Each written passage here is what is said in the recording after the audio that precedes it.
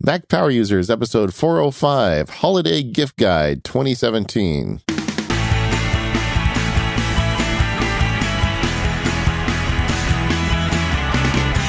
Season greetings, everyone.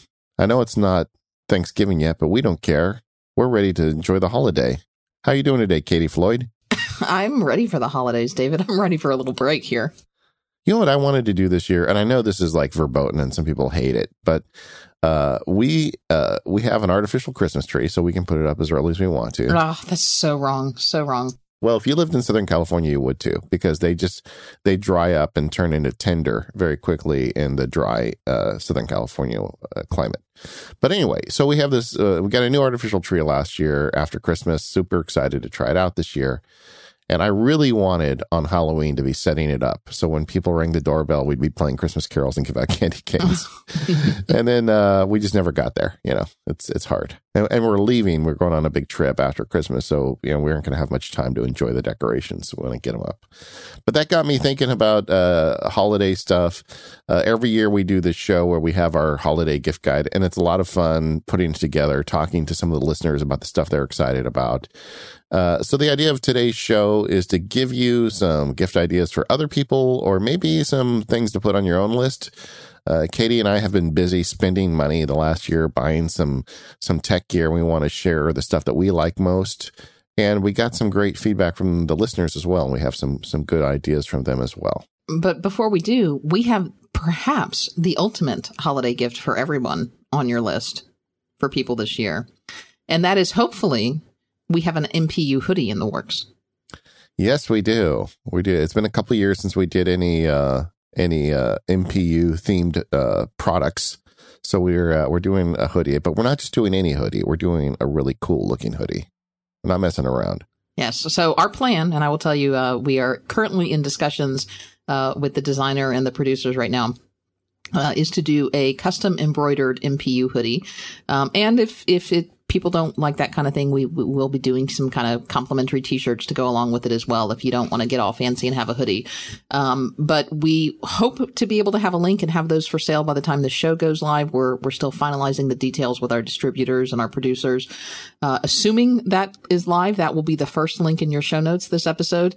If it is not in there, then that means we didn't quite have everything finalized in time, but look for it on Facebook, on social media, and on other social networks of choice.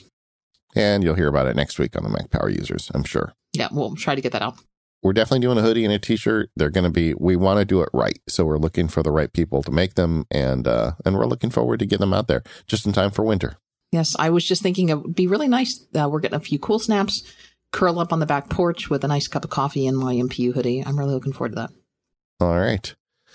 Before we get into these holiday gift picks, you want to check in quickly on the iPhone 10? It's still the new fancy thing. Yeah, I don't want to spend too much time on this because I feel like we devoted a significant portion of the last show to it. I love my iPhone 10. I'm still using it caseless. I'm less nervous as every day goes on about breaking it and dropping it. And thankfully, I should knock on wood that has not happened yet. But I'm still in love with the iPhone 10. I'm still very happy with it. And we're growing on each other. Yeah, the one thing I'd add is I've made a Disney trip now. My daughter turned 21 this week, Katie. How's that? Oof, getting old. And she wanted me to take her out and buy her a drink on her 21st birthday, so that's kind of cool. At Disney, I'm sure. Yeah, at Disney. But I got to take some pictures with it, and boy, the camera sure is nice. And the one that I don't read about the most, you know, in terms of people talking about this camera, is the selfie camera in portrait mode is amazing. If you've got one, make sure to try that out. But I don't really have a whole lot more to add either. I'm getting better with the notch. I was really an anti-notch person from the beginning, and now I just don't notice it that much. I did make my wallpaper all black, which has helped me with that. But anyway, I'm happy with it. Yeah, I also have been at a couple of events and have used the camera and have been very, very impressed, not only with the quality of the photos, but this is my first optical zoom on an iPhone camera, and that has been tremendous. More on that later. Yeah. Okay. So you want to start picking some holiday gifts? Yes, I am. Let's talk about the holiday gifts. Now, I think you probably better start us off here because you always tend to come up with more than me, and I think that's because you have more toys than I do. I have more toys and I have a bigger imagination. Yeah, I think that's probably true. But I mean like true actual toys. You have toys on your list.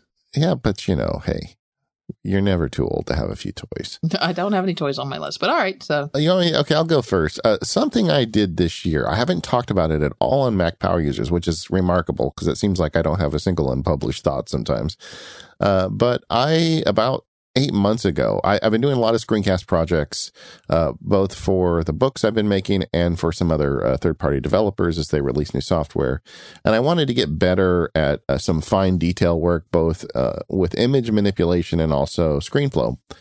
And Mike Hurley keeps banging the drum about these Intuos tablets, the Wacom tablets. So I went ahead and bought one, and I've had it now, like I said, about 8 months, and I use the heck out of this thing. I bought the Wacom Intuos Touch, and it's the medium size. They have 3 different sizes. They have a massive one, they have a small one, and medium. I got the medium. It's wireless, and it connects to my iMac, and it has a pencil, so you can just write on it. It's great for kind of like doing handwriting annotations on contracts and stuff on the lawyer side. But what I really use this thing, and I don't have it out every day. Mike Hurley, the way he uses his is he keeps the Magic Trackpad on the left and one of these tablets on the right at all times. I only use it when I'm doing big video projects mainly, or when I need the Intuos tablet. But because it's wireless, it fits right underneath my iMac, so I can just pull it out anytime I need. And it is quite useful for fine detail work in both the video and photo production workflows. It's just a different input mechanism. There's parts of it. I mean, it's not, in my opinion, it's not a replacement for a mouse or a trackpad, if that's your favorite thing. But man, is it nice. So you're doing this primarily when you're taking videos. So you're not using this at all for annotation and things like that. You're still doing most of that on your iPad. This is not a replacement for anything you're doing on your iPad, right? Right. A good example. I have, the main example is ScreenFlow, because I do very clever edits in ScreenFlow to make things work. I mean, if you ever saw one of my edited screencasts, because they all look pretty smooth when they're done, but man, it is just a hot mess if you saw the video file. But there's all these weird types of edits I do. Like I have a type of edit where I get the video right the first time, but the audio right not until the second time. So you've got to like intermix different threads of audio. Trying to manage that stuff with a mouse, it makes my fingers sore after a very short period of time. It's just frankly not possible with a Magic Trackpad. It's way too precise. And using the Intuos Wacom tablet, I find that it's really easy for stuff like that. They've come a long way. I had one of these years ago that was a plug-in one where you plugged it into the USB. Yeah, I remember these things being out like probably even 10, 15 years ago, and they were pretty awful. Well, they've gotten a lot better. Yeah, and the touch sensitivity of the pen is great. The pen does not need to charge. It just works on the contact with the tablet. They have a couple different versions. If you like to draw, they've got one where you can put a piece of paper on the top of it and literally draw on a piece of paper, and then it goes in digitally. So you kind of get 2 versions of the drawing. But I didn't get that one. It also has a nice set of buttons along the left side of the screen, which I track to ScreenFlow workflows. So it's just a really nice way. I mean, I tried a couple things this year. I tried that. I also tried the, I forget the name of it. We had, I think, it's the wheel. Brett Terpster talked about when he came on the show. I will remember it in a minute and mention it. But it's like a control surface where you can spin a wheel and it works with video software. That didn't work for me at all. I could not make that work faster than just using my keyboard, and it felt to me very awkward. But the Intuos tablet has been a great investment. They are not cheap, because this one is wireless. I got the nice one because I figured if I'm going to do it, I might as well do it right.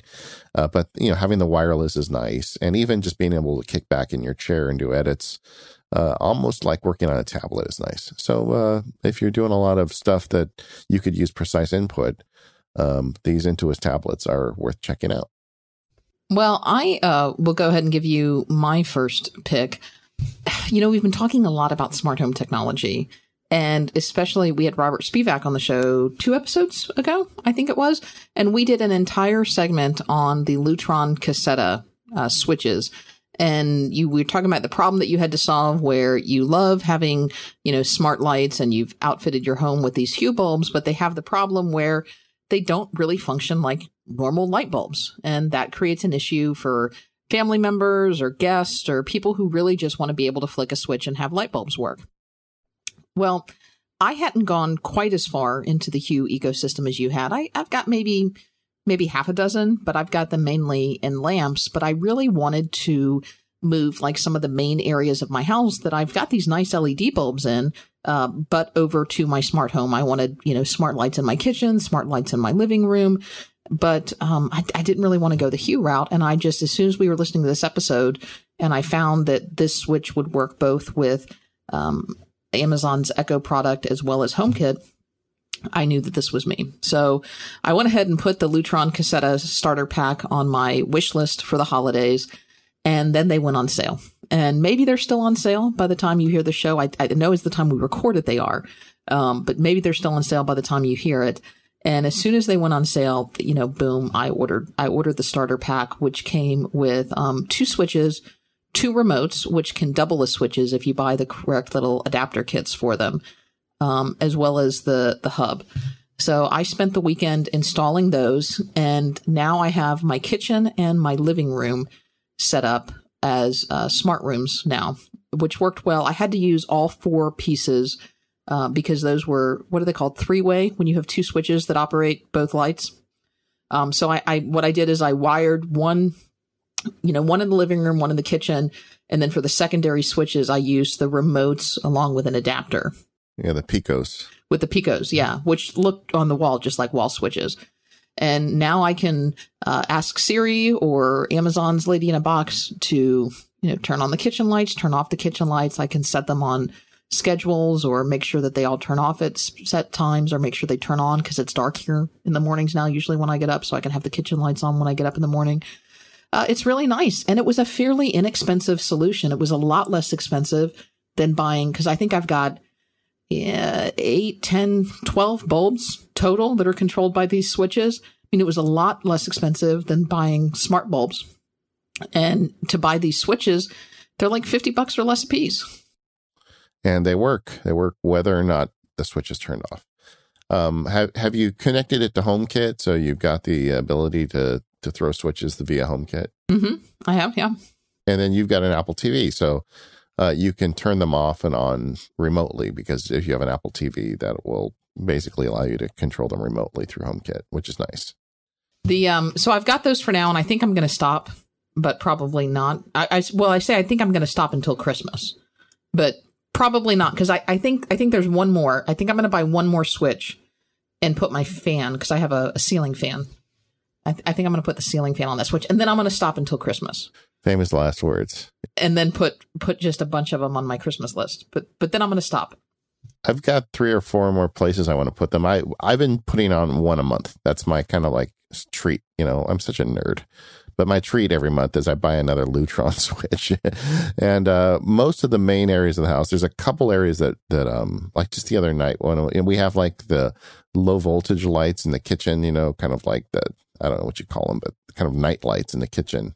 Just the other night, one of my kids went to bed and left it on downstairs, and I didn't have that on the Lutron yet. So I had to get out of bed, go downstairs, turn it off. And I was thinking, maybe that's the next one that gets replaced.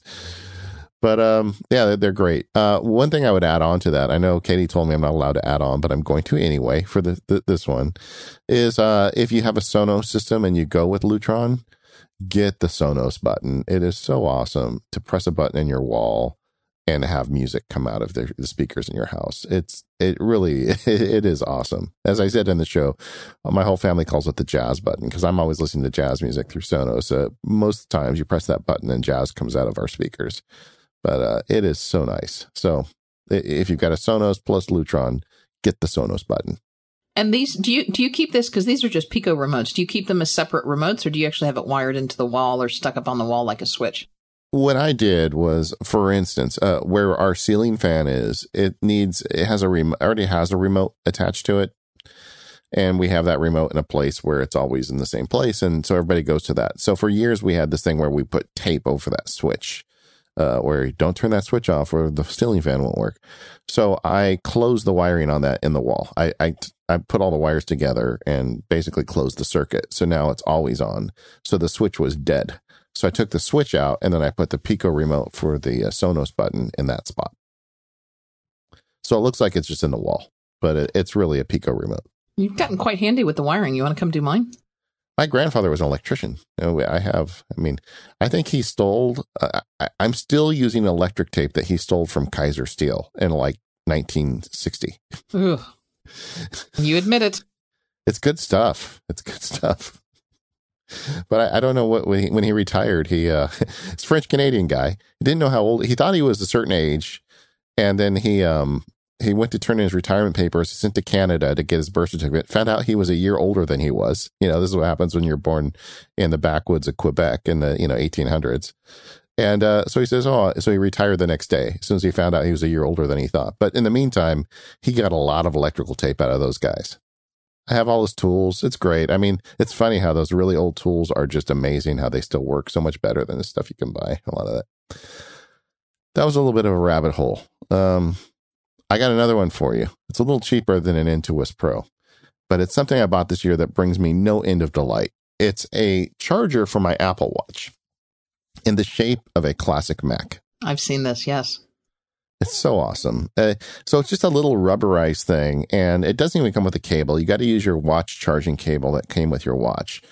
And the thing is I think it's like $10. It's just, it's molded rubber. But it looks like, I guess it kind of looks like it's got the floppy in front. I'm going to say it's like the classic 128K Mac, the one I got. It's a little beige. It looks like a classic Macintosh. And they have white, and I'm using quotes, but it's really ivory, and black. You cannot get the black. I don't even know why they make the black one. That's just not appropriate. I thought they had a gray that kind of looked like an SE, but either way, and it doesn't have an Apple logo or anything, but it is exactly what you think it is. And then you just drop your watch into it with the bezel facing up, and then it goes into nightstand mode, and it puts the time on it. And because I often wear my watch to bed, I've been trying to do sleep tracking. I keep it on my desk. And so I've got this nice little tiny Mac on my desk that's looking at me right now. And, when I know I'm going to be sitting at my Mac for an hour, I'll go ahead and drop the watch in there to get a little bit of a charge so it'll make it through the night. And it's just so fun having it in a classic Mac. I think it's a great gift. And if there's an Apple nerd in your life who has an Apple Watch, you really can't go wrong with this thing. All right, I'll do one more smart home technology thing here, because I was kind of down on the smart home, and I'll tell you, ever since we've done our show, I've been a little bit re-energized on the whole smart. Yeah, Robert had some great ideas. He did. But my pick, and I don't think I've picked this before, and I don't have this, is the QuickSet Premise Smart Lock. So this kind of goes on my wish list realm. It's been something I have QuickSet locks all throughout my house, so it would fit right in. And this is the new HomeKit enabled lock that they came out with at CES, I think this year. So I think this is the first holiday season that it's been out. It is the HomeKit enabled lock that you can use. It has a nice number pad, and it, looks nice. It's satin nickel, but it allows you to do a couple things. It allows you obviously to lock and unlock your front door, but it also allows you to do things like set temporary codes. So if you have someone who's coming in to do a repair, or who needs temporary access to your house, you can give them a temporary code and then get rid of that. And you can know when the door opens and when the door closes and when it locks, and do those things like that. Now, I know that there are ways to do this with other smart home solutions, and there are other, programmable locks that are about half of this cost, but they're not HomeKit compatible, and you can't control them with your iPhone. So that's what I've got on. Again, this is a wish list, so that's what I've got on my wish list this year. I haven't quite brought myself to be able to pull the trigger to buy it as an impulse buy, because the list price on it's about $229, and so it's a little rich for me to just go out as an impulse buy. But I'm looking seriously at it. We have a QuickSet system in our house too, and we have one of the I think it's called Kivo, which is a couple years old. It was on sale at Home Depot, just kind of one of those whim things I did. And at first I was a little nervous about putting a digital based lock system in my house, because, you worry about the security, but this one does not connect to the internet. It's just a Bluetooth lock, which connects to a digital key on your phone. This was the precursor to this. And it generally works. Sometimes it doesn't. And when it doesn't, you have to close the Kivo app on your phone, force quit it and reopen it. Then it always works. but I've never been locked out with it. I do keep a key, and I'm good. But like when you're coming home with groceries, it is really nice being able to just touch the lock and have it unlock rather than have to dig for keys. But this is like a step up, and I'm not really sure how I feel about a lock system that can be controlled remotely over the internet. But at the same time, as a police law enforcement friend told me, these locks are just to keep out the honest people, really. So don't get your hopes up. It's not like Fort Knox, even if it's not connected to the internet. So I don't know. If you get one, I'd love to hear about it. Maybe that'll be something we can talk about in the show next year. And now I think you and I both have, and I don't know whether you replaced it with your Kivo, but just, I would say dumb. There's certainly nothing dumb about it, but just a very basic, what they call the smart code lock, which is not connected to the internet. It's just a lock on your door that you enter. It has a key, but you can enter a code in. Those typically run somewhere between about, $75 and $100, depending on when you find them. I really like that because, you can again program multiple passcodes and then get a passcode out. So it's a little more analog approach. But it's nice so that you don't have to keep giving people keys and you don't get locked out. Yeah. And what I did once I got the Kivo lock is I just moved that one to the back door. So I can get in through my back door with the code, which is nice because sometimes I'm working in the backyard and for some reason, someone in my family locks the door without thinking that I'm out there. So it's nice to be able to get back in the house. Yeah. I've got this one, just the regular code one on my garage door, which is nice. This episode of the Mac Power Users is brought to you by Balance Open. Balance Open is a free open source Mac app for checking Coinbase. Coinbase is a popular marketplace for cryptocurrencies like Bitcoin, Ethereum, and Balance Open is the best open source digital wallet to help you keep track of everything. Now, for a lot of people out there, you've probably heard of Bitcoin, but aren't exactly familiar with what it's about.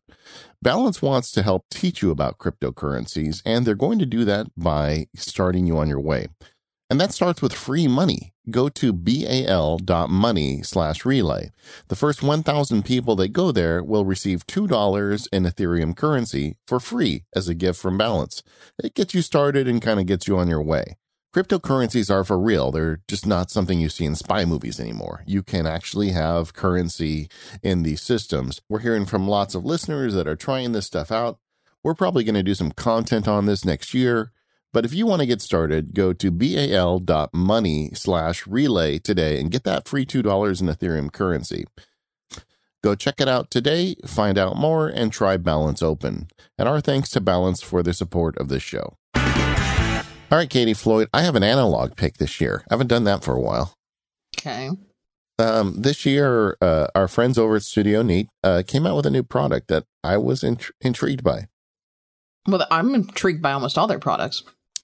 Yeah, it's called the Pano Book, and it's just it's a notebook for working at your desk, which doesn't really make sense for a geek like me, right? I do everything digitally, but sometimes it does make sense to have a way to write something down. And traditionally, I just have a stack of note cards on my desk. But I got this Pano Book. So what it is, it's a notebook and it's got dotted paper. So it's got this dot matrix on it. So you can kind of draw lines and basically turn it to whatever form you want. The physical size of the paper is, I don't have a ruler in front of me, but it's about 11 or 12 inches long and about 6 inches high. It's just about the same size as the Magic Keyboard, the Mac, if you imagine that. So it's a weird size for a notebook in that it's really wide and kind of height-wise, kind of narrow, which is kind of the opposite of what you normally see for a notebook. But it's perfect if you spend your day working at the desk in front of a computer because it fits right underneath the keyboard. So quite often I'll keep it underneath my arms, underneath the keyboard. And if somebody calls and tells me something quickly and I don't have the right place to put it, I just take a pen out, I jot it down. The workflow I've been doing with it is I try to use 1 or 2 pages a week in terms of just kind of assign them to it. And then I can go back and find things that way. I also, which is unusual for me, have started putting 2 or 3 really big bucket items on there. And I have all this stuff tracked in OmniFocus, but sometimes just writing down 4 things for the week that are super important to me and just having it there in front of me all week kind of helps. So I've started using these Pano books. I really like them. I bought a couple of them. The way they sell it, you can index them and put on the spine of it, when you got it. So you can go back and find your records that way. And it's just a really nice way if you want to add an analog touch to your desk. And once again, I have an add-on pick because I was not, I just had kind of a crappy little ballpoint pen I was using with it. And I started thinking, what, if I'm going to have this fancy paper at my desk, I should have a fancy pen too. So, our friend Mike Hurley has a podcast called The Pen Addict, which I don't listen to, but I did talk to Mike on Slack, and he pointed me at the Kaweco Sport AL, which is a little fountain pen that has a cap that screws on the top. You could put it in your pocket and not worry about it leaking all over the place. And they're really nice. They're made out of aluminum, and I got the extra fine nib. And I found a great website. I've used them before, jetpens.com. We'll put a link in the show notes. And these are great little fountain pens. So I've got a nice pen and a nice set of paper here, and it brings me a little bit of a smile. And I didn't know if I'd stick with this or not. I've been doing it now for about 4 or 5 months, and it's stuck with me. And I do find a use for this stuff. I mean, I'm not super into analog stuff. I'm not somebody that's going to start handwriting out my books and my blog posts. And I know some people really go deep down that rabbit hole. But I do like the ability to have a pen and some paper nearby to get a few things done. So it's a nice thing I've enjoyed this year. I think it would be a nice gift for a geek in your life. Yeah, I have great envy for people who have beautiful penmanship. I don't know whether that's you or not. It is not. I seem to recall it wasn't. But also who have the ability. I'm just looking at the website for the Pano book. And of course, they're not going to put pictures of people with ugly penmanship and those types of things on their website. I get that.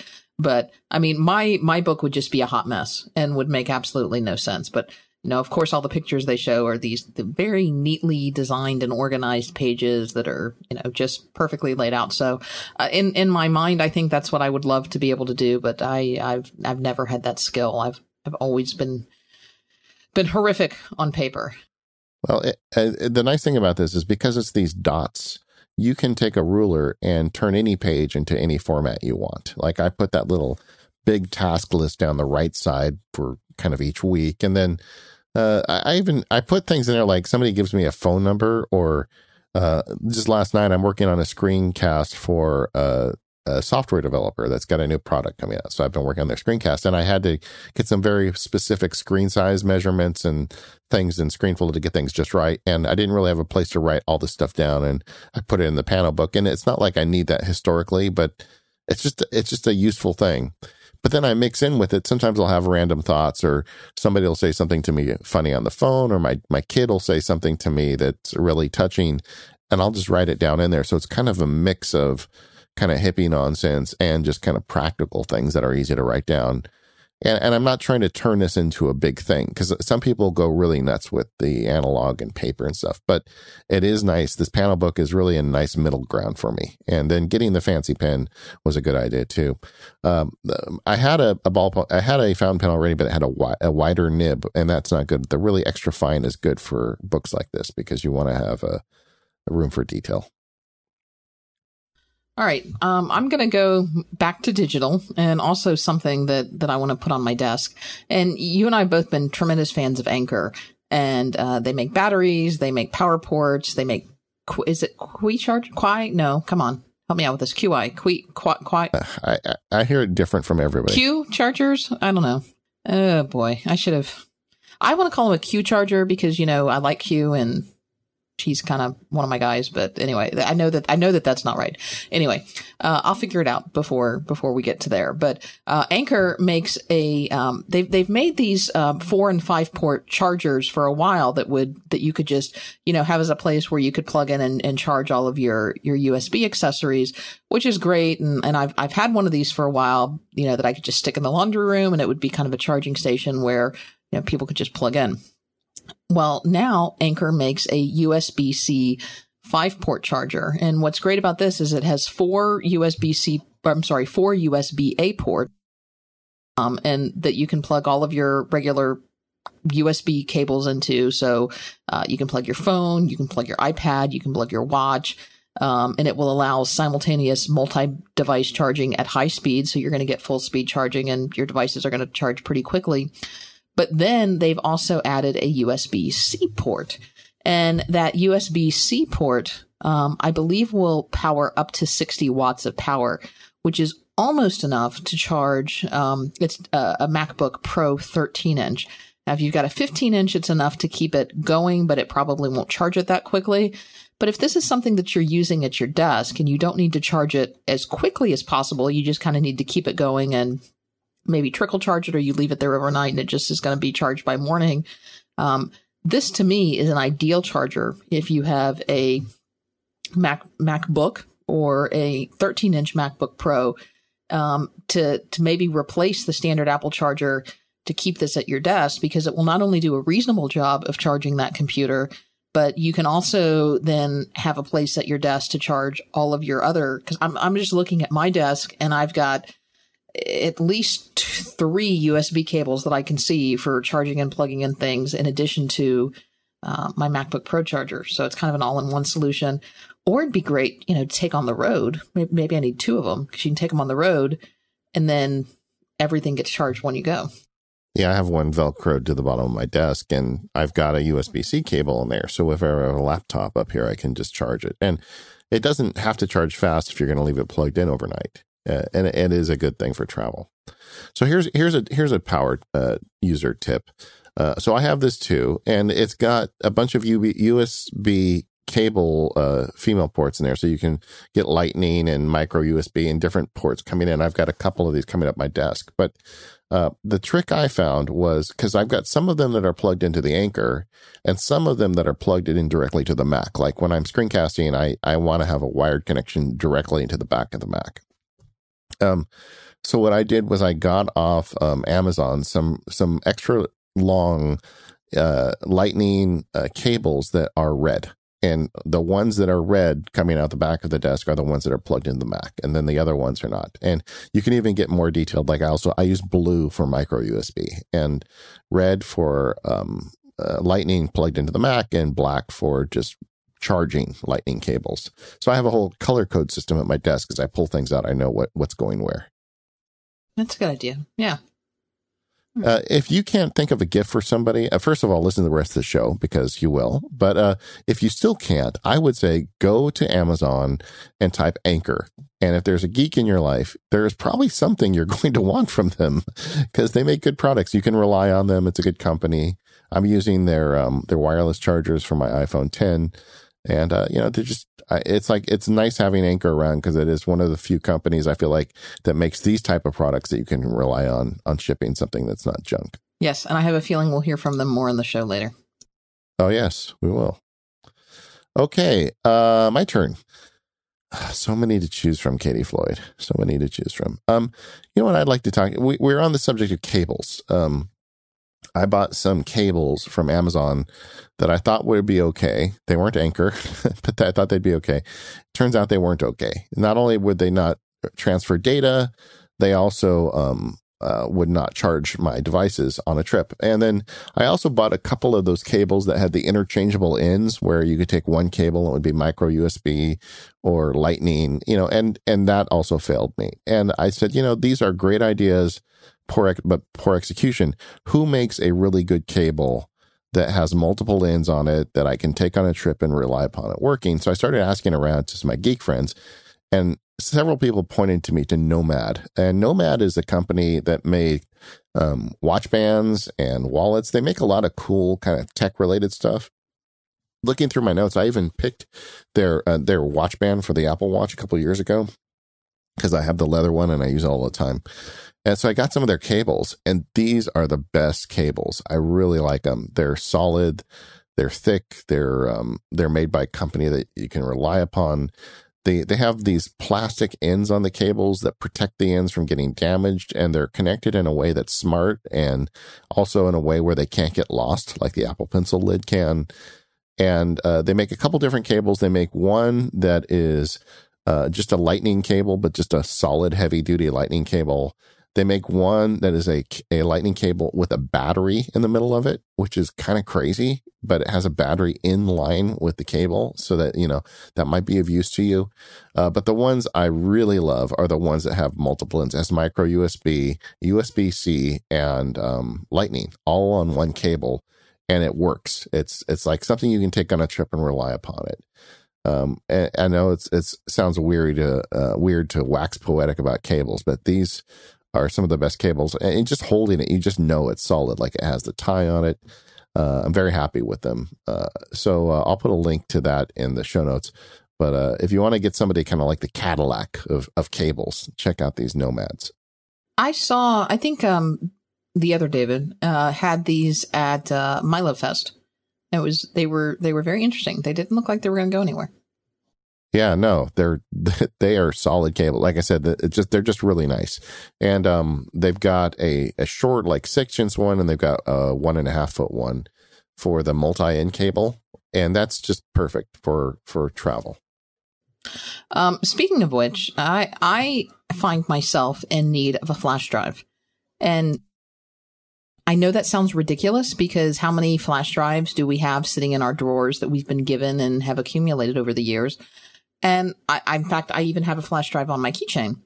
And I look at it, and these are all USB-A flash drives. And I look at my computer, and there's not a USB-A port on it anymore. And I'm like, this poses a problem. And they do make USB-C flash drives, which is great for my computer, but does not work for anybody else. So great, I get something off my computer, and then I go take it to somebody else, and I'm like, what do I do with this? And so I realize that a couple of years from now, this will probably be a solved problem, but it's the world that we live in right now.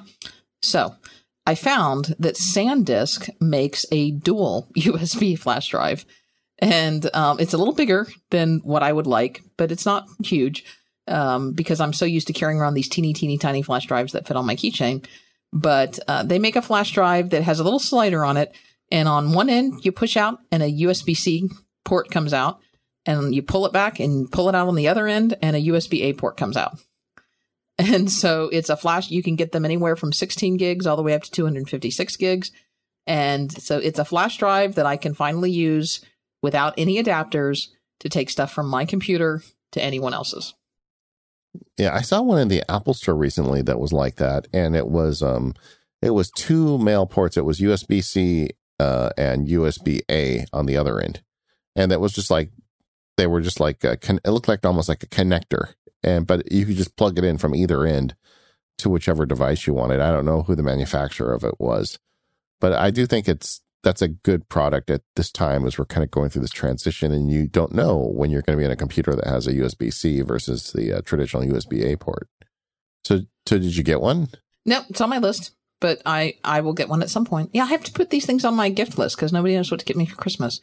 I'm curious to see what the speed of that is. Yeah, it's a catch-22 for me because everybody says, oh, what do you want for Christmas? What do you want for Christmas? So I load up this Amazon wish list with all of these things, and they're like, I'm not buying you that. That looks like a technology thing. I'm not buying you that. I don't know what that is. I'm like, we're geeks. We can't help ourselves. What do you want me to do? So now I've added like a whole bunch of what I call filler stuff to my Amazon wish list. I'm like, here are some candles, but they are electric candles, So I'm like, all right, we'll try that. This next one for me is something that we talk about. I feel like we've talked about this on the show several times over the last 6 months.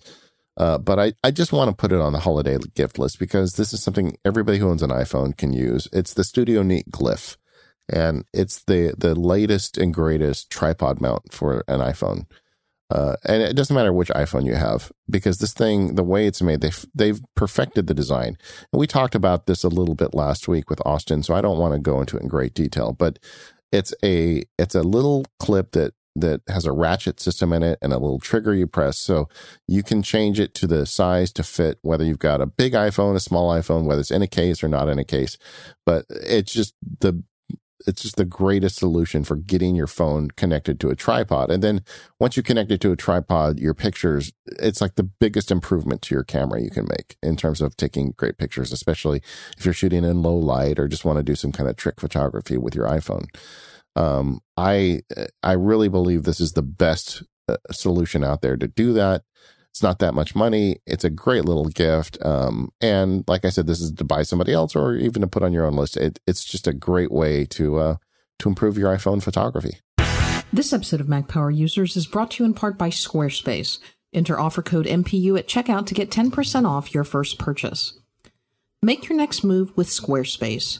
Squarespace lets you easily create a website for your next idea with a unique domain and award-winning templates and a whole lot more. So maybe you want to create an online store. Maybe you want to create a portfolio.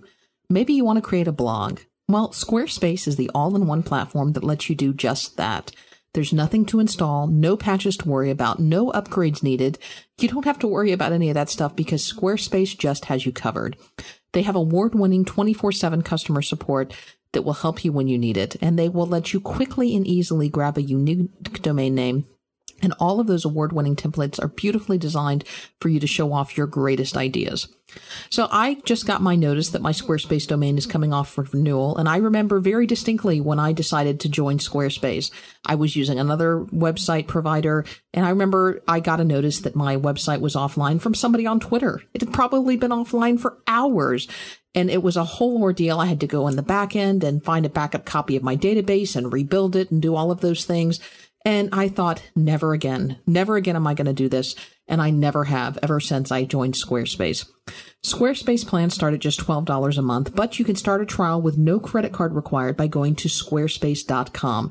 And when you decide to sign up, use the offer code MPU at checkout to get 10% off your first purchase and to show your support for Mac Power users. We thank Squarespace for their support. Squarespace. Make your next move. Make your next website. So my next pick is something that I had absolutely no interest in. In fact, I thought it was a little stupid and overpriced until I saw it in person. And then I was like, ooh, that's pretty. I want one of those. So you know how this happens. And again, this is another, I want to call it MiloFest, but MacTrack Legal is the conference that you've gone to a couple of times and I typically go to every year down at Disney World. And those guys always have the latest and greatest toys that I can take a look at. And this is the leather sleeve for the iPad Pro. And when Apple originally released it, it's $129. And I'm like, why don't I want a leather sleeve for my iPad Pro? I mean, I've got the keyboard case on it. I've got a little thin black cover on it just so it doesn't get scratched up on the back. I don't need this. This is superfluous. Whatever. This is just a complete waste of money. And then a couple of people had them there and they're so pretty. And, Apple does nice leather cases. Yeah, it's just Apple's just generally good with leather lately. I mean, the watch bands are nice. And they're really good with leather and they've got that Apple logo on them and they smell good and they feel good. And they've got that place to stick your Apple Pencil, which who knows if I bought a case like this, maybe I'd have to get an Apple Pencil at some point in the future. It just was a very, very elegant solution for carrying your iPad around. Yeah, Federico had one at WWDC. I think they had given it to him with the demo iPad.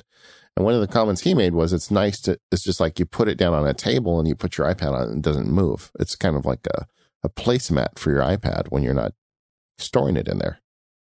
My iPad doesn't normally move when I put it down on a table. Well, maybe he's more aggressive. Does your iPad move when you put it down on a table? Well, it depends. For instance, sometimes I take my iPad to Starbucks all the time, and there's one table and it's really nice, and there's one table that's kind of got a rough surface. And I like to lay my iPad on the table and then draw on it or use the pencil to do work. And I don't want to put it on the rough table because it's going to scratch up the back of it. So it kind of gives you a little buffer. I don't have a leather case, but I have admired them in the store.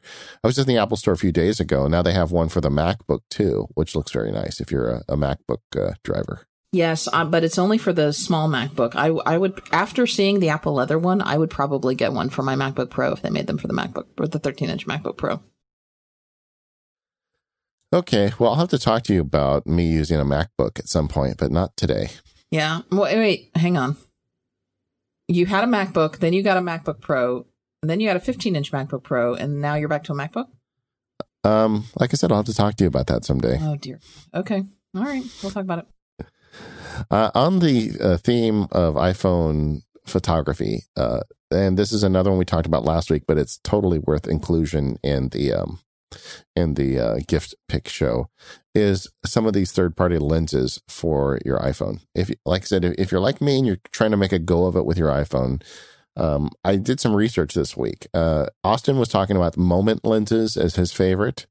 And I started looking at those look really nice. They've got a system where you can buy a case from them that has like a screw in it. So you screw the lens into the case. You don't have to do something goofy with attaching like adhesive to your phone to make the lens system work. They're very good lenses. If you want something a little less expensive and probably a little less in quality, Allo Clip has some really nice things. One of the things I like about the Allo Clip is they have one that's got like the macro and the wide angle all in one like device that just clips over the top of the phone. They sell those in the Apple store, so that's an easy one if you want to go to the mall and get that for somebody. Not quite as nice, but they're still very nice. If you want to go all the way, then I would recommend going with the Moment lenses. I'm recommending Moment without having used them. I used the Allo Clips with several of my phones in the past. I think I'm going to put these on my Christmas list this year, but because Austin recommended them. But there's a lot of nice lenses out there for your phone.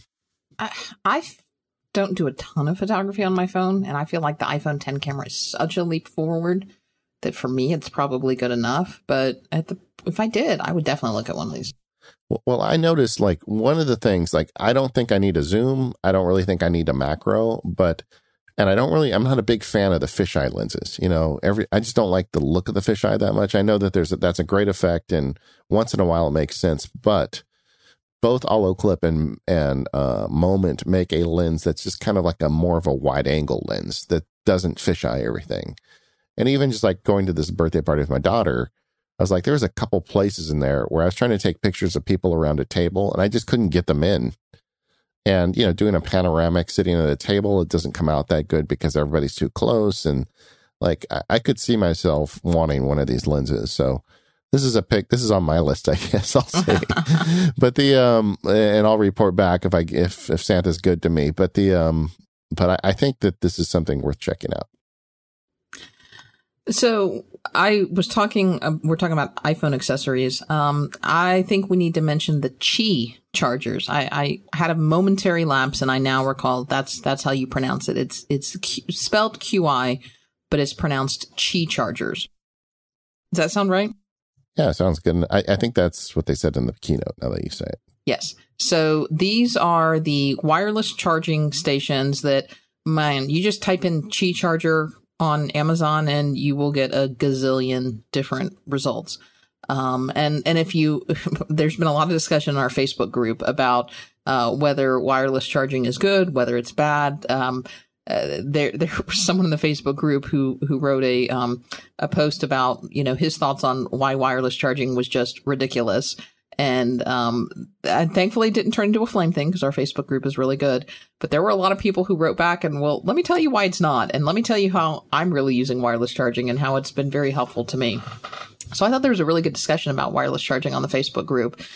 I have not been that interested in wireless charging, but after reading that post on the Facebook group, I went ahead and I ordered one of these Qi chargers from Amazon. It has not arrived yet. It will be here in a couple of days because I think some of the more popular ones are just getting back ordered and they're having a hard time. I bought the Anker one.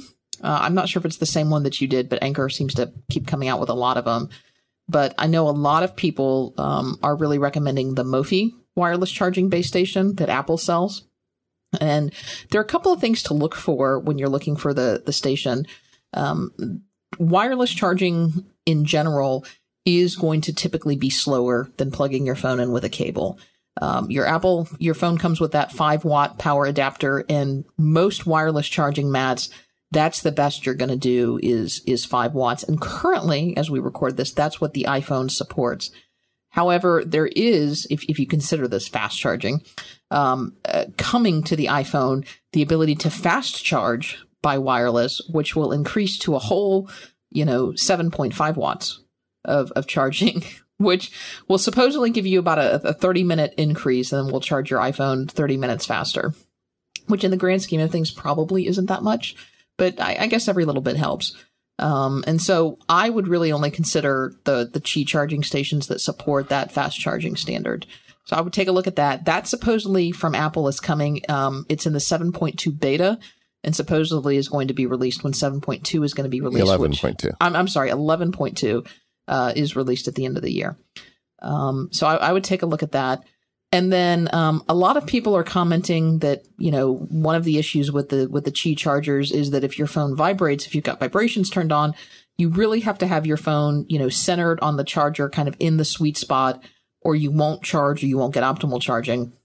And so you kind of want one that has a little bit more texture or a little bit more rubberized. And some people prefer charging mats that are flat, that lie down. Some people prefer charging mats that are more like a stand or more like a dock so that you can see your phone. But, a lot of it's personal preference, and there is a ton of stuff out there. So, David, I know you bought one of these recently. Which one did you buy, and what has your experience been? Yeah, I got the Anchor, and honestly, I just went in kind of a lark. It's the $20 Anchor one on Amazon. It's got a super ugly, radar symbol on top in white, which I don't know why they put that there. And it's got LEDs on it that are way too bright that I put some of my grandfather's black electrical tape over immediately. But so I don't know how good it is. I haven't even researched it. I just said, okay, well, now I can wireless charge. And you were giving me grief about this last week, but it's really nice. I was, yes. When you're sitting at your desk, just to lay it on the thing and it's charging. I don't have to fiddle with a cable. And for me, like I said last week, I get up and walk around when I'm on the phone. I'm getting calls all day. And just fiddling with the, plugging and unplugging the phone. Because to me, if a phone is on a table and there is power near, I will plug it in. It's just, a neuroses of mine that I must always be charging. And this gives me a way to do it that's much less intrusive. ABC, always be charging. How's that? So I don't think I have a particularly good one. And I don't know what I'll do if Apple's supposed to make this charging mat that will charge an Apple Watch and a phone. And I guess if you buy a special case, the AirPods and maybe the next generation Apple Pencil. I don't know that necessarily I would even get one of those, but having a thing on my desk that I can lay my phone on and have it charge at all times is pretty great. But I'm not sure this is the final charger. And I just wanted to try it out in principle first without spending a ton of money. And so it's Anchor. It's a company you can rely on. It's the $20 one. How much was the one that you bought? Well, so yours is now 18 and mine is 23. But I looked at yours. If it's the one that I think it is, it doesn't support fast charging. Yeah, it's got a really ugly radar symbol. It's got a big ugly. Yeah. So I put the link to mine in the show notes because I think it's the better one. Sorry. I kind of blew it there, didn't I? Yeah, that's all right. Well, but you can spend anywhere from $15 to $50+ on these. So, I think one of my goals is I didn't want to spend much more than about $30, but and I wanted something decent in size. I have a specific idea of where I want mine. I mean, at my bedside, I have a clock radio dock that I charge my phone in every night. And on my desks, I have docks that I just put my phone in, and I'm very happy with that. Maybe a wireless charger would be fine for my phone. I don't know. But in the evening, when I'm on the couch or on the chair, I have a tripod lamp that has a little table inside of it. So you can put a drink or you can put your TV remote. And I often will set my phone there. And so my phone is nearby. If it rings I can grab it from the couch or wherever. And because it's a lamp, obviously it's next to a power outlet. So I thought, that's probably a pretty good place to put this wireless charger because the charger, kind of looks like a coaster. It's about the size of a coaster. I just have to keep my guests from putting their drinks on top of it, I guess. I wonder if I could put a coaster on top of the Qi charger. Do you think that would work?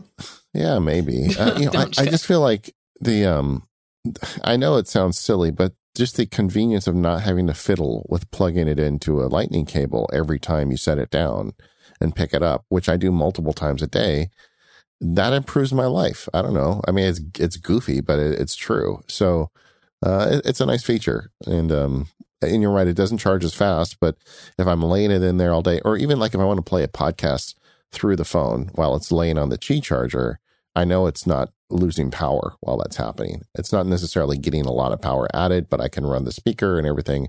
And then when I get up to go to my meeting, the phone is still in good shape. We had a lot of people bring up good points about wireless charging. Number one is it keeps the lightning port free, so you can do other things. You can have headphones plugged in, or you can do whatever you want with it. Number two, if nothing else, it's just maintaining its battery. Even if you're doing something else with it, at least your phone's maintaining its battery. And we had a couple of people write into the Facebook group, just saying that, from kind of an accessibility issue, someone wrote in and said that, their parents, have significant arthritis in their hands. And, fiddling with the little teeny tiny lightning thing and the where does it go and, getting it just so it seems like a very minimal thing. Oh, just plug the lightning cable in. But, if your hands don't quite work right, that's a problem. Well, I got another one. And this is something that I've recently added to my desk. I use an iMac most of the days. And ergonomically, as I understand it, you're supposed to be looking roughly at the middle of your screen, vertically. And I've always had my iMac just with the little foot sitting on my desk. And the way it works out is if I look straight ahead, I'm looking at the menu bar. I'm not really looking at the middle of the screen. So I thought I should try and raise it. So I put it on some books for a couple of weeks, and it did seem like it was more comfortable that way. So I wanted to do it right. And of course, I went to 12 South, which is a company that makes a lot of Apple hardware related accessories. And they make this thing called the high-rise stand. And the one I bought is for the iMac. It's on the way. This is something I just bought myself, Katie. Anyway. Yeah, that's a great product. Yeah. So it's like a little, it's a replacement for putting your Mac on books. And it's got a little drawer inside of it. So like some of the clutter on my desk, I can put inside there and close it behind the door, which will make me happy. Did you put your toys in there? No, my toys stay on my desk. They don't get hidden. What's the point of having a toy on your desk if you can't see it? Just checking. Besides, my toys are largely dolls. Last year I picked, the company where I buy these dolls from. My wife makes fun of me routinely about it, but my dolls would not fit in the drawer. By the way, if you'd like to know, right now I've got Ray and BB-8 on my desk because maybe I'll take a picture. We can put a picture in the show notes, right? I'll put Ray in the show notes because, the new movie's coming out in a couple months and I just wanted to have Ray around to kind of keep me. Not in a couple months, next month, soon, like in a couple of weeks. That's true. Can't wait. Anyway, so I got the high-rise stand. When I was looking at them, they make a really nice one for the MacBook. If you're a MacBook person, they've got a cool one for the iPhone. Of course, 12 South has got all the Apple products covered, but it's a very nice little accessory for getting your device up off the desk. And it's a nice gift, I think. Or you could just buy it for yourself in November, like I did. This episode of the Mac Power Users is sponsored by 1Password. Celebrating the release of 1Password version 7 for iOS. It's awesome, and you should go download it now. It's hard to believe it, but 1Password is up to version 7. They just released it, and it's a great update. I talked with some of the team at 1Password, and this update is all about efficiency. As you might know, 1Password has these great hooks it can put in other applications, so it can go and automatically fill in the password for you. But not all apps support that, and when that's the case, it used to be a pain. You'd have to go to 1Password and get the login name, then copy and paste it. Then you'd have to go back and get the actual password and copy and paste it. All of that was time consuming, so the team at 1Password decided to solve that problem. Now it's all done automatically. After you copy your username and paste it in another application, when you go back into 1Password, it will automatically copy your password for that login. You don't have to go back and do those steps manually. It just happens. Another way the new 1Password is more efficient is handling favorites. There's no faster way to access an item than by adding it as a favorite in 1Password. Now when you tap on an item in favorites, you'll see all the details you want to copy in a beautiful array of bubbles right there. Just tap on the bubble and then you've copied it to the clipboard. It saves you a bunch of navigation and extra steps. They also thought about efficiency with better keyboard support, and of course the application is faster. In fact, the new version is up to 33% faster with unlock, and they've seen a 400% increase in stability, which is kind of crazy to me because the application has never crashed for me, but apparently they found a way to make it even more stable. Now you get all of that plus the iPhone X support, so if you're an iPhone X user, now you've got Face ID. And as I said on the show, Face ID is amazing with 1Password. It is so convenient just to look at your phone and unlock a website or an ID or get into your 1Password data. There's a bunch more with this new update. Go check it out. You'll love it. If you haven't subscribed to 1Password, you should. Go to onepassword.com/MPU in all caps and you get 20% off. Securing your data and your internet presence is now more important than ever before, and you can easily do that with 1Password. Once again, that's onepassword.com/MPU. And thank you, 1Password, for supporting the Mac Power Users. All right, so what's next, Katie? My next pick is something that kind of helps me get through the day, although I don't use it every day, but I definitely use it when I have a little extra time. I have never been a real fussy coffee person. I know a lot of geeks, have these big, elaborate processes for coffee and tea. And I know you've talked a little bit about your tea procedure, but I do like a nice procedure is the right word, by the way. Yeah. I've been thinking about that. But I really do like a nice cup of coffee. And I, last year got a French press and I love it. It makes, and I have not fiddled with a whole lot of other methods. And so don't tell me about your AeroPresses and all that. I'm very happy with my French press.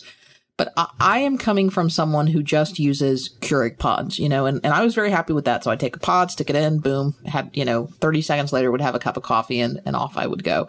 And that's kind of fine for your everyday cup of coffee, whatever. But when I want a really nice cup of coffee and when I want to go through a process and enjoy it, I go down to, there's a little bagel bakery that's just about a half mile from my house. Sometimes I'll walk down there. The owners there have this mission trip to Guatemala and then they buy their own beans and it's this whole thing. And so they sell these beans. They make these amazing beans. And so I buy my beans there and then I grind my beans and I put them in the French press. And it is great, but it's a whole process because I have this electric kettle and you have to boil the water and then grind the beans, put the beans in the French press. It's about 12 minutes to make coffee because it takes a few minutes for the water to boil in the electric kettle. And then I do 6 tablespoons of coffee and then I let it steep for 6 minutes before I serve it. And that's kind of what I was taught and it works well for me. Katie, you've got a coffee procedure. I do have a coffee procedure. Yes. I'm just saying, you can't judge me anymore. But so I pull out the kettle, I pull out the French press, I pull out the beans, I pull out the grinder. It's a whole thing. And it's great. I really enjoy it. And it's really, really hot cup of coffee. So it takes about 12 minutes to make. And then, it's nice 30, 45 minutes. I sit on the patio and enjoy it. And it's a nice break in the day for a nice cup of French press. So I will put and it's not that expensive, so the French press was probably like $20 and the kettle was another $20 and a coffee grinder is probably $20. But if you really want a nice cup of coffee, do that. Yeah, it's funny because people always send me there's like a tea robot that like you put it like drops and steeps for you and everything. And I have zero interest in that stuff. For me, making tea is not that hard. I heat water, I put the tea in. After a minute or two, I pull it out and I drink my tea. But it's a geek like me, you would think that, a tea robot would be a really cool thing. But for me, I kind of like the ritual, just making it myself. And it doesn't take a lot of extra gear. Well, and that's part of it is I will say that in addition to, it's just a nice break to make the cup of coffee. It makes a really good cup of coffee because, when you go pop a K-cup in a Keurig, it's, 30 seconds and then boom, you're back to work. And it's kind of swill. I mean, honestly. Well, it's better than a lot. I mean, their tea is terrible. Let's just say I don't drink coffee, so I don't know. But the tea out of a Keurig is terrible. I will tell you, I started using the Keurig because when I worked at an office or other people's offices, it was just, whatever coffee that they would make would be just whatever the office coffee. And, someone would add cinnamon to it and someone would add whatever to it. It was just like, whoa, stop. And so that was significantly better than whatever good luck this was made a couple hours ago coffee you would have. All right. I have a pick. This pick was actually controversial for me because it's a sponsor. And at first I picked them, I put them on the list and I took them off. I'm like, they're a sponsor. Then everybody's going to say I'm doing this because they're sponsored. But I'm like, well, that's not really fair because their sponsor shouldn't mean I can't recommend them. So I'll just say it. I love these Eros, this new mesh networking. I feel like the whole world has changed in terms of internet networking and building your Wi-Fi network in your house.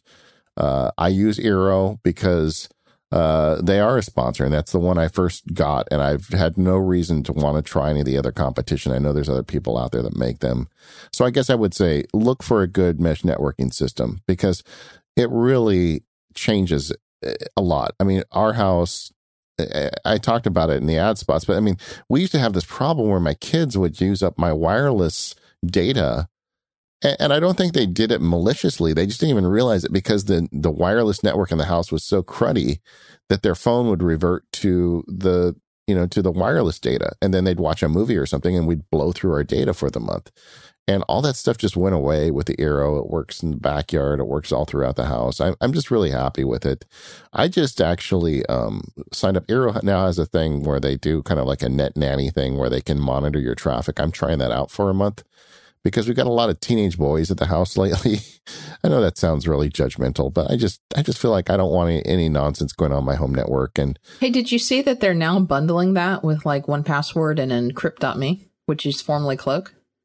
Yeah, I just saw the email come through today. I haven't read it yet. I saved it for tomorrow, so I'll have to check out. But I'm trying their system. It's for, I think the first 30 days is free. I'm going to try it out. My youngest daughter is now at the age where we have a lot of teenage boys around the house all the time, and I just want to kind of lock things down better. But that's not the thing I'm talking about. Just the Eero is a great system. My mother-in-law is having tons of problems with her wireless network. Every time I go over there, I try and get it working for her again, and it's because of the hardware so bad. And I'm so tempted to just buy an Eero kit for her for Christmas and go over and set it up. I think that might be a present for me as much as for her.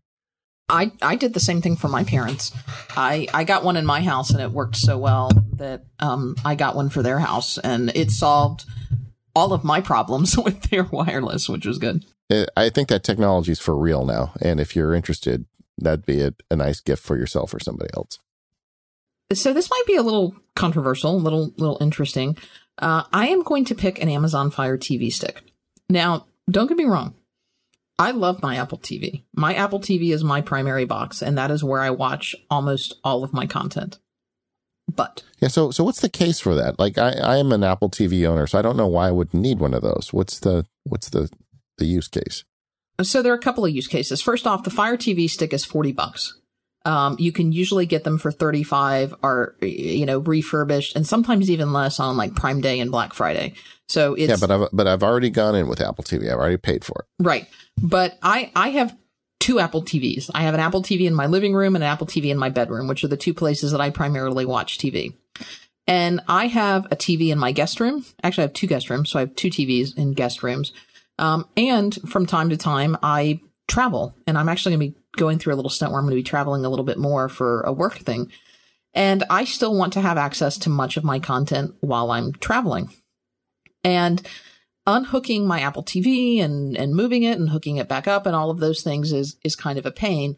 And I've had a lot of family that have been in over the summer who've been staying with me. And I have Amazon Fire. I just had what I'll call dumb TVs, not smart TVs.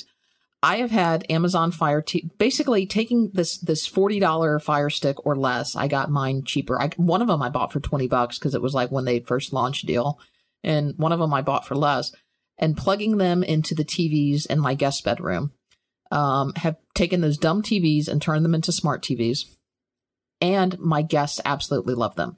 So when my cousin and his wife stayed with me, they just said, you have no idea how great this is. They're like, we never get to watch TV when we're at home because we're always taking care of our kids. And, we caught up on Netflix and we got to watch Amazon stuff. And, it was something that they had never seen and they'd never explored before. And, now they're going to go get one or whatever. Part of it's I don't have cable. So that's kind of the only entertainment option if you want to watch TV. And then when I want to go to a hotel or something, or if I'm leaving or if we're traveling, I just pull the thing out of the HDMI port in the back of the TV and stick it in my pocket and, boom, we're done. It's a lot easier than traveling with an Apple TV. I would love if Apple made, it's Apple, so it's never going to be $50 or less, but let's say $75 or less, Apple TV stick that I could do something like this with, but they haven't. So it solves a great problem. It gives me something that I can plug into my accessory TVs, that aren't used all the time, but turns my dumb TVs into smart TVs.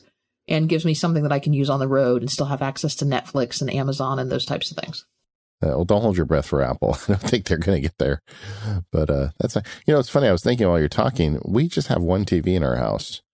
And it's not because we're like, religiously against television, but my kids don't care about it. They watch YouTube, and, the stuff kids watch today is not the same stuff we watched.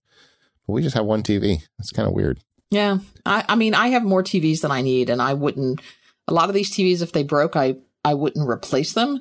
But it's just like, when I got a bigger TV in my living room, what do you do with the extra TV? Oh, let's just throw it in the spare bedroom, Well, that's cool. Because if I ever come hang out at your house, then I've got a TV. If you ever come hang out at my house, not only do you have a TV, but you have access to Netflix and Amazon and, CBS All Access for Star Trek Discovery, which we've never had a conversation about Star Trek Discovery. I know. I poo-pooed it, and I said that I was not going to buy CBS All Access because I was mad about it. And I'll tell you, I did buy CBS All Access, and I really like Star Trek Discovery. Oh, that's good. I hope. I have not subscribed for just one show. It just didn't make sense for me. But I hope that it gets to iTunes or something where I can just buy the season when it's all done.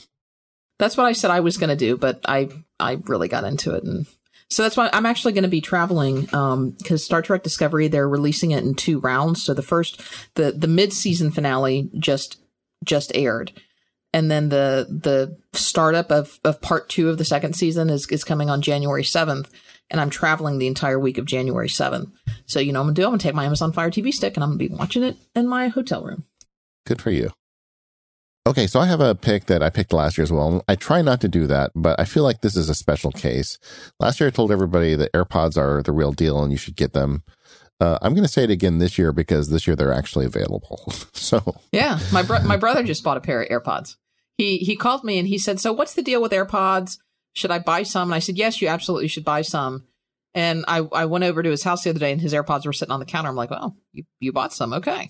They're nice. They're really nice. And just a great product. I mean, we've all said it a million times. I'm not going to say it again, but if you've been waiting to get them now, if you put them on your list, people can actually get them for you. And they're pretty great. So we've had a bunch of people ask, should I buy AirPods now, or do we think that there's an upgrade coming? And so that was actually the question that my brother called. My brother called and asked me, I think he called me from Target with the AirPods in his hand, actually, given the speed with which he bought them. And so my advice to him, and I know nothing, I've heard nothing, but my advice to him was, I don't think we're going to see a significant upgrade to the AirPods anytime soon. We know that we're going to see the new Air Power charging kit is going to come out sometime in the not too distant future. And I understand that's a replacement case for the AirPods that can charge through a Qi charger. Right. But my guess will be that, don't you think future AirPods will ship in that kit? I do. So I think you're either going to buy the kit separately, which is going to be an expensive or going to be expensive add-on if you want it. If you want that, I would say wait until it's shipping and then just get your AirPods with that. Yeah, and I think I misspoke. I don't think it's going to charge on a Qi charger. I think it's only going to charge on Apple's Power Pad. So if that's really important to you, then maybe wait until that comes out and then just buy AirPods that come with that. The other thing I think we could see is colors, maybe black AirPods. I don't know, but I don't think there's going to be any significant updates to the AirPods in the near future. I don't know. They're pretty great. I don't think I would run out and replace them if they came with a new one. And I'm not aware of them coming out with anything new. I think, like Katie said, I think it's probably the case. But they're awesome. And if you listen to music or just use your iPhone audibly at all, you're going to like them.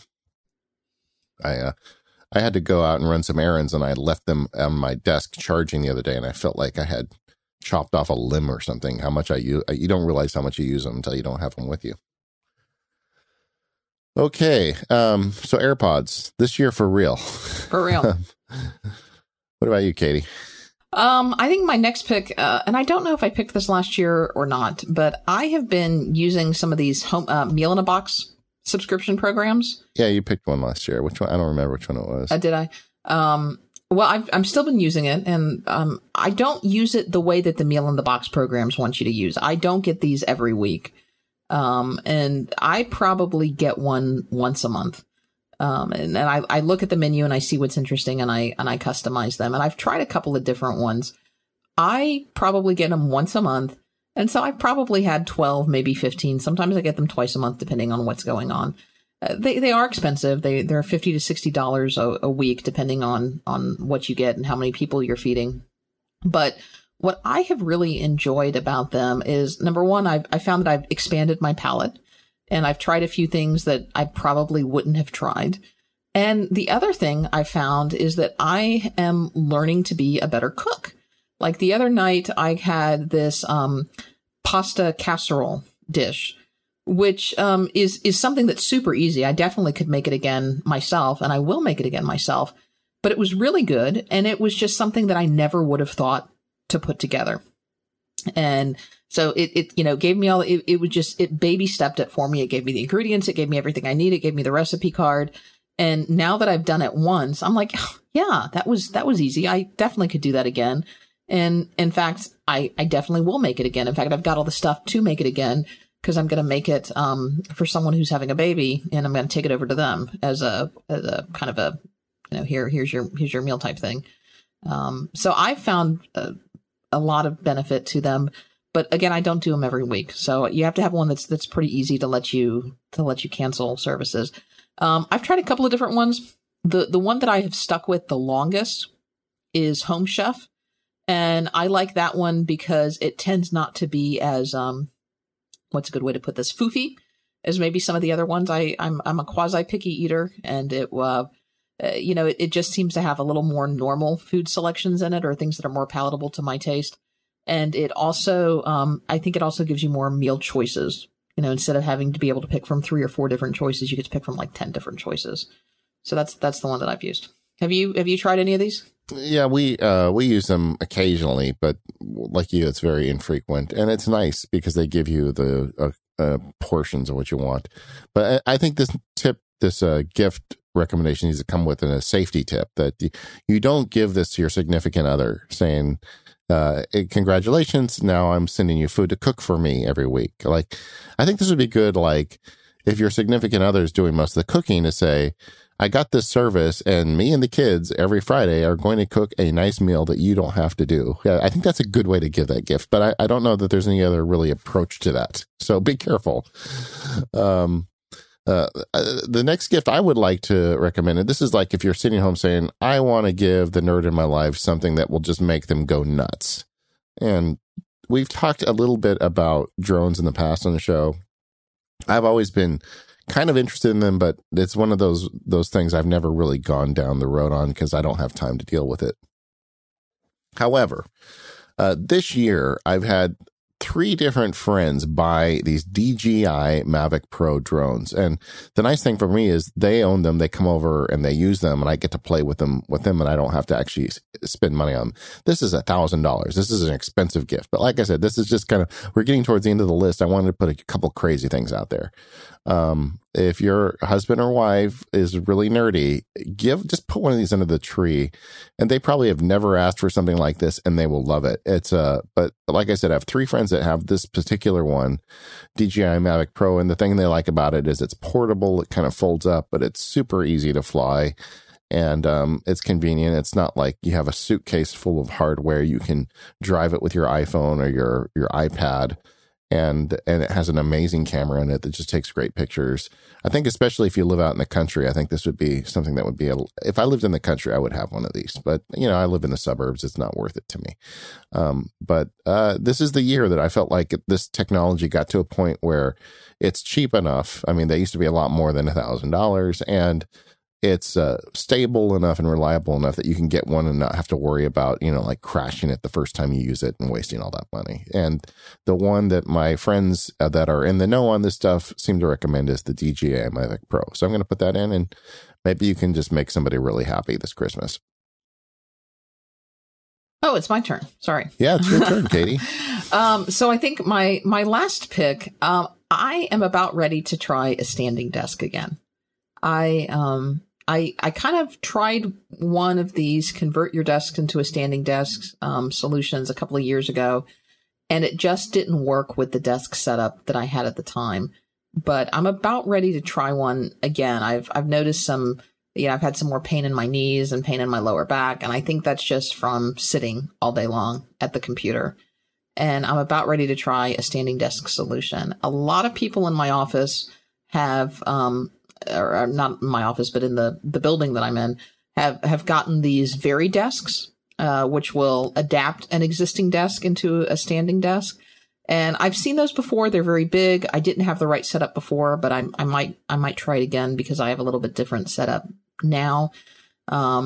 it's hard depending on what your office is, whether, I mean, if you work from home and have total control, then you can just buy, I know you've got a standing desk. You can just buy a complete separate standing desk. It's kind of a weird gift, though. I mean, it is a weird gift. It's a gift for yourself. There you go. Okay. So this is the gift you're buying yourself. This is the gift you're buying yourself. Yes. Okay. So my advice to you, Katie, if you decide to do this, is don't get something that converts an existing desk to a standing desk. Just get a standing desk. They've got less expensive, and just get one that's built to do that, and you won't regret it. So, which one did you end up going with? You ask me this every time, and I have to look around. There's no labels on it, but I bought it when I quit my job. That was my my investment in my future, and it goes up and down. It's great. It's got a little button on the side. It's the one that was recommended by Wirecutter at the time I quit my job. And since then, there's one that's cheaper that they're recommending now. So you can get them cheaper than I did, but I love it. It's got a bamboo top and it's got a button. And if my watch tells me I have been sitting too long, I stand up for a while. Or sometimes I podcast standing up. You never know. And it's great. Yeah, I think I'm about ready to try one again. So that's don't get a conversion thing. That's the reason why it failed last time, because you just got to get a standing desk, one that's got a motor in it that will go up and down. And I think like anything, it depends. Do you have control over your office? Can you do those types of things? So we'll see. But I'm actively looking again for a standing desk solution. If you get one, you also need to get a good mat to put at the desk. That when you stand on it, it makes a difference to have like a foam mat underneath your feet. And how long did it take you to get used to it before, immediately, like a week or yeah? No, it was immediate. I mean, it's great. And you can set the height just the way you want. The one I have has a memory, so you can, like, I have basically my standing and sitting, and throughout the day I go up and down several times. It's nice. I'm a fidgety person, though. I couldn't just sit still in the desk all day. So having the ability to stand for a while and work for an hour, that actually helps me. This episode of Mac Power Users is brought to you by Fujitsu, the makers of the ScanSnap line of scanners. I have been living the glorious paperless life for a while now, and I can tell you unequivocally that I will never go back. And that is thanks in large part to the amazing Fujitsu ScanSnap scanners.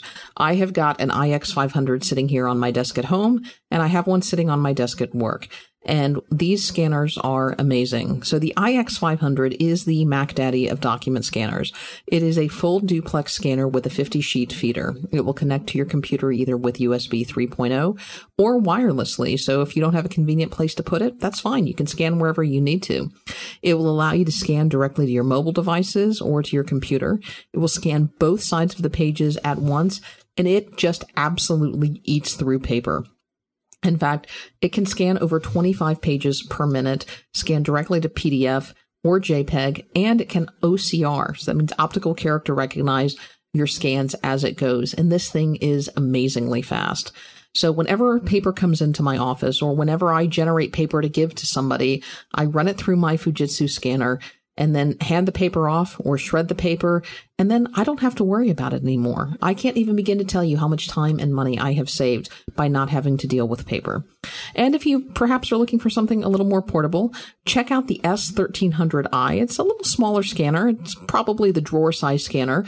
Can still do double-sided scans at about 12 pages per minute, but it can be USB powered for portability. And if you want the ultimate scanner for the go, check out the iX100. This thing will scan at 300 DPI and it'll scan a page in less than 6 seconds.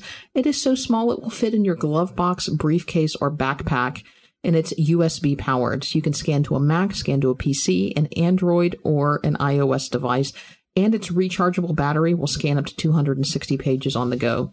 No matter what you're looking for or what your needs, ScanSnap can help. So head over to budurl.me/SSMPU to check out the entire line of Fujitsu scanners and software. And thanks to Fujitsu for their continued support of the show. So, David, that pretty much wraps it up for our picks for the holiday gift guide. No, it doesn't. Well, our picks, but we got No, it doesn't. No, I have more. Oh, you have more picks? Yes. Oh, well, I wouldn't have taken the break then if I knew you had more picks, but okay. Well, this is important. This is important. Oh, okay. That's right. I forgot. These are your toy picks. Yes, every year I have some toy picks. Okay. This year I have two. We all know that I love Star Wars, and I bet a lot of you do too. I have two picks that relate to our friendly droid R2-D2. The first one is less expensive and it's just as fun. It's a co-pilot R2-D2. It's a little R2-D2 that fits in a cup holder in your car, and it has a cord in it, and you plug it into the cigarette lighter. And the utilitarian reason for this is he has some USB plugs in his body, so you can plug your phone in and charge it. I've had this thing for 2 years, and I can tell you I have never charged anything with it. The reason I have him in my car is because when you turn the engine on your car, he beeps and warbles like R2-D2, and his head spins around, and it makes you feel like R2-D2 is there to help you drive your car wherever you're going, and it just makes me smile a little bit. I don't care. I've had some of my clients that are not as geeky as me get in my car with me and look at me funny, and I don't care. I love my R2-D2 Copilot, and it's like $30. It's a great gift for somebody. The other one is one I don't have. This is another thing on my list this year. So I'm thinking about camera lenses, but I'm also thinking about the Sphero R2-D2. We talked about that on the show briefly when it first released, and it's still out there, and you can program it with the playgrounds on your iPad. And it's just a cool looking little remote control R2-D2 you could drive around your house. A little more money, but looks like fun. All right. So we got your toys done. We got to get you to put some toys on the list next year, Katie. There's got to be a few in your life, right? I don't think I have any toys. All right. Well, your USB stick that plugs into USB-C and USB-A, that's a toy for you, right? That's it. Yes. Listeners had several recommendations. Let's go over a couple of those. Yes. Yeah. So there was the HomePod recommendation by lots of people. Now, is the HomePod going to be out for Christmas? Do we know? The website still says December. I looked it up in prep for the show. There are days in December after Christmas. I know, but I can't imagine they'll release it before Christmas. The question is, how many will there be? It may be they release them, but not everybody can get them. But there's a lot of MPU listeners that are putting this on their list, and they'd like to get one and try it out.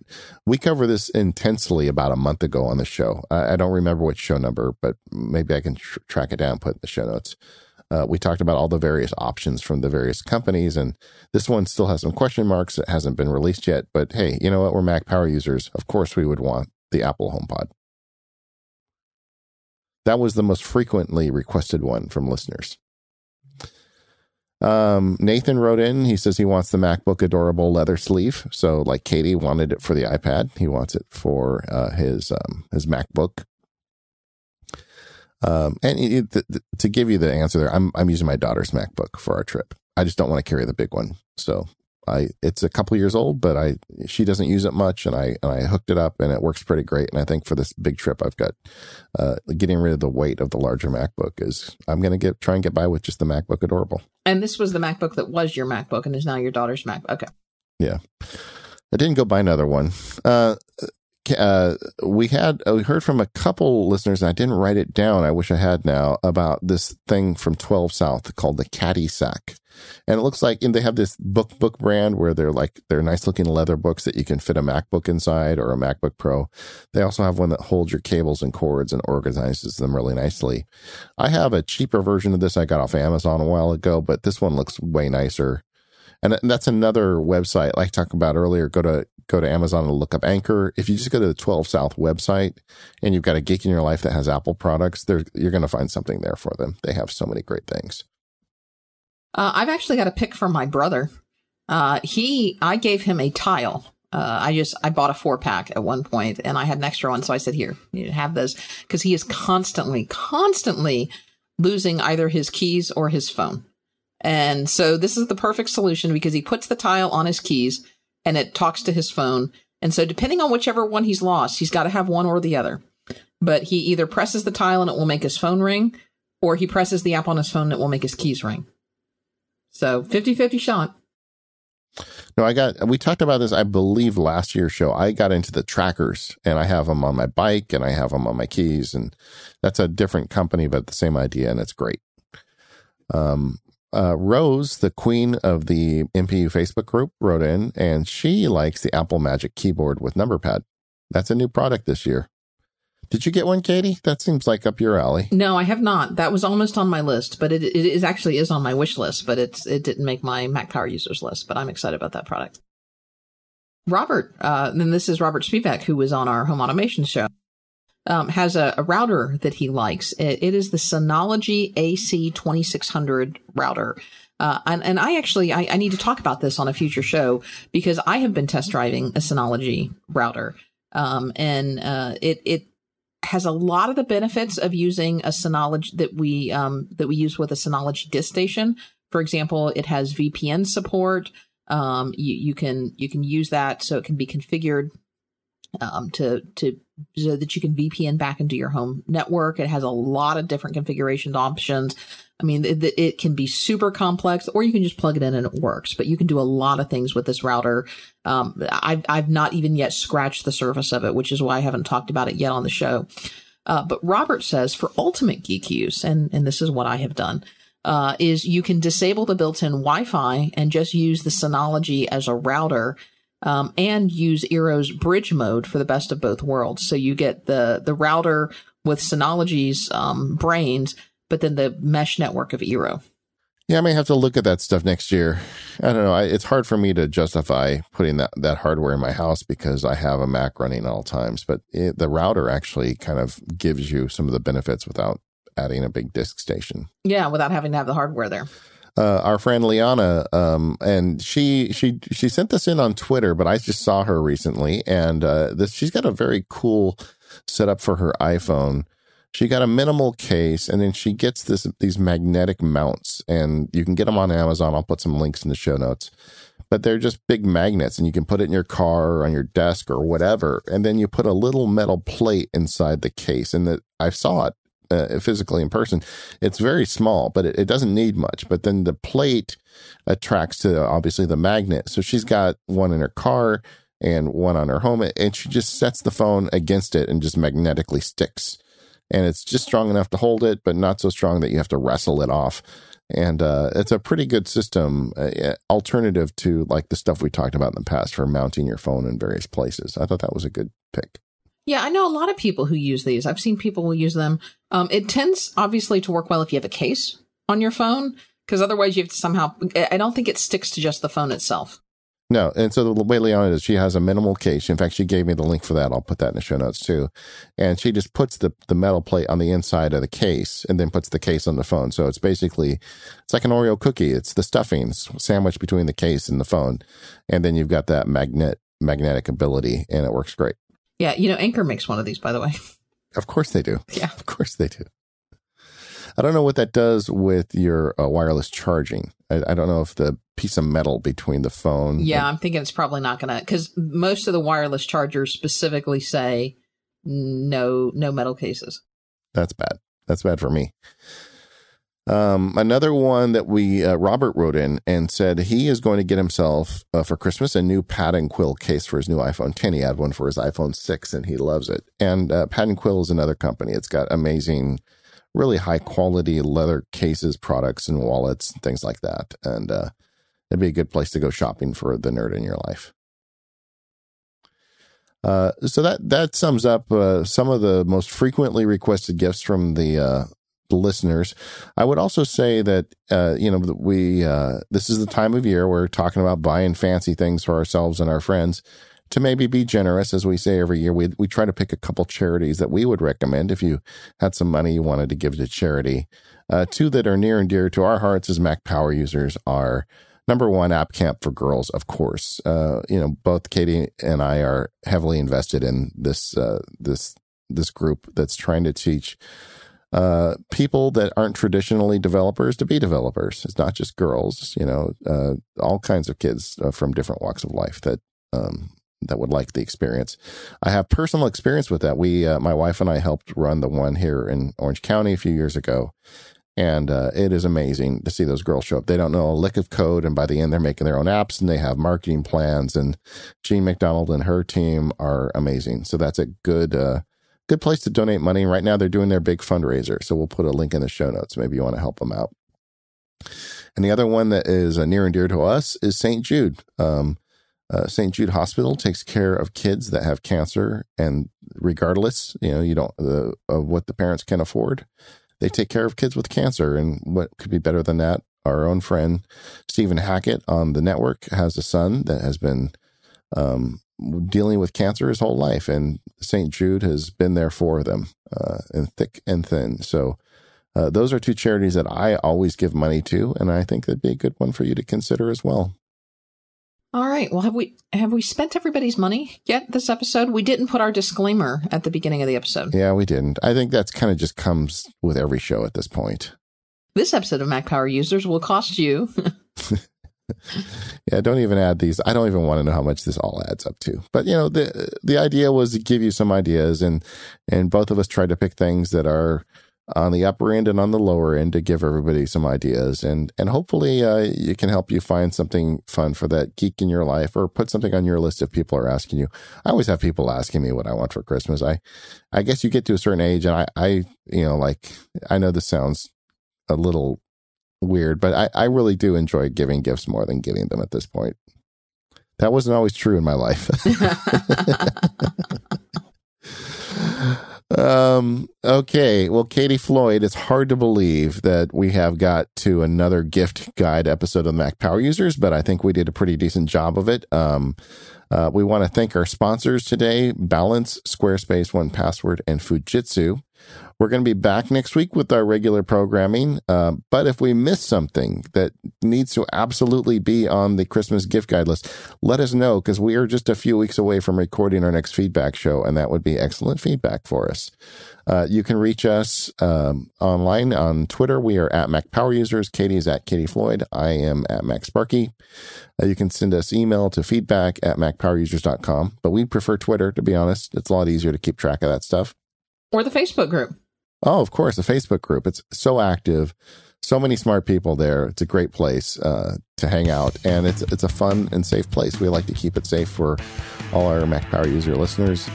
How big is the group now? Every time I look, it's like added another 1,000. I don't know. It's well over 5,000 at this point. Yeah, it's crazy, but it is, usually when a Facebook group gets to 5,000, you think it's terrible. That's not true, because we've got some amazing people like Rose keeping it a safe place. And so go check it out. We'd love to have you there. And on that, we'll see you next week.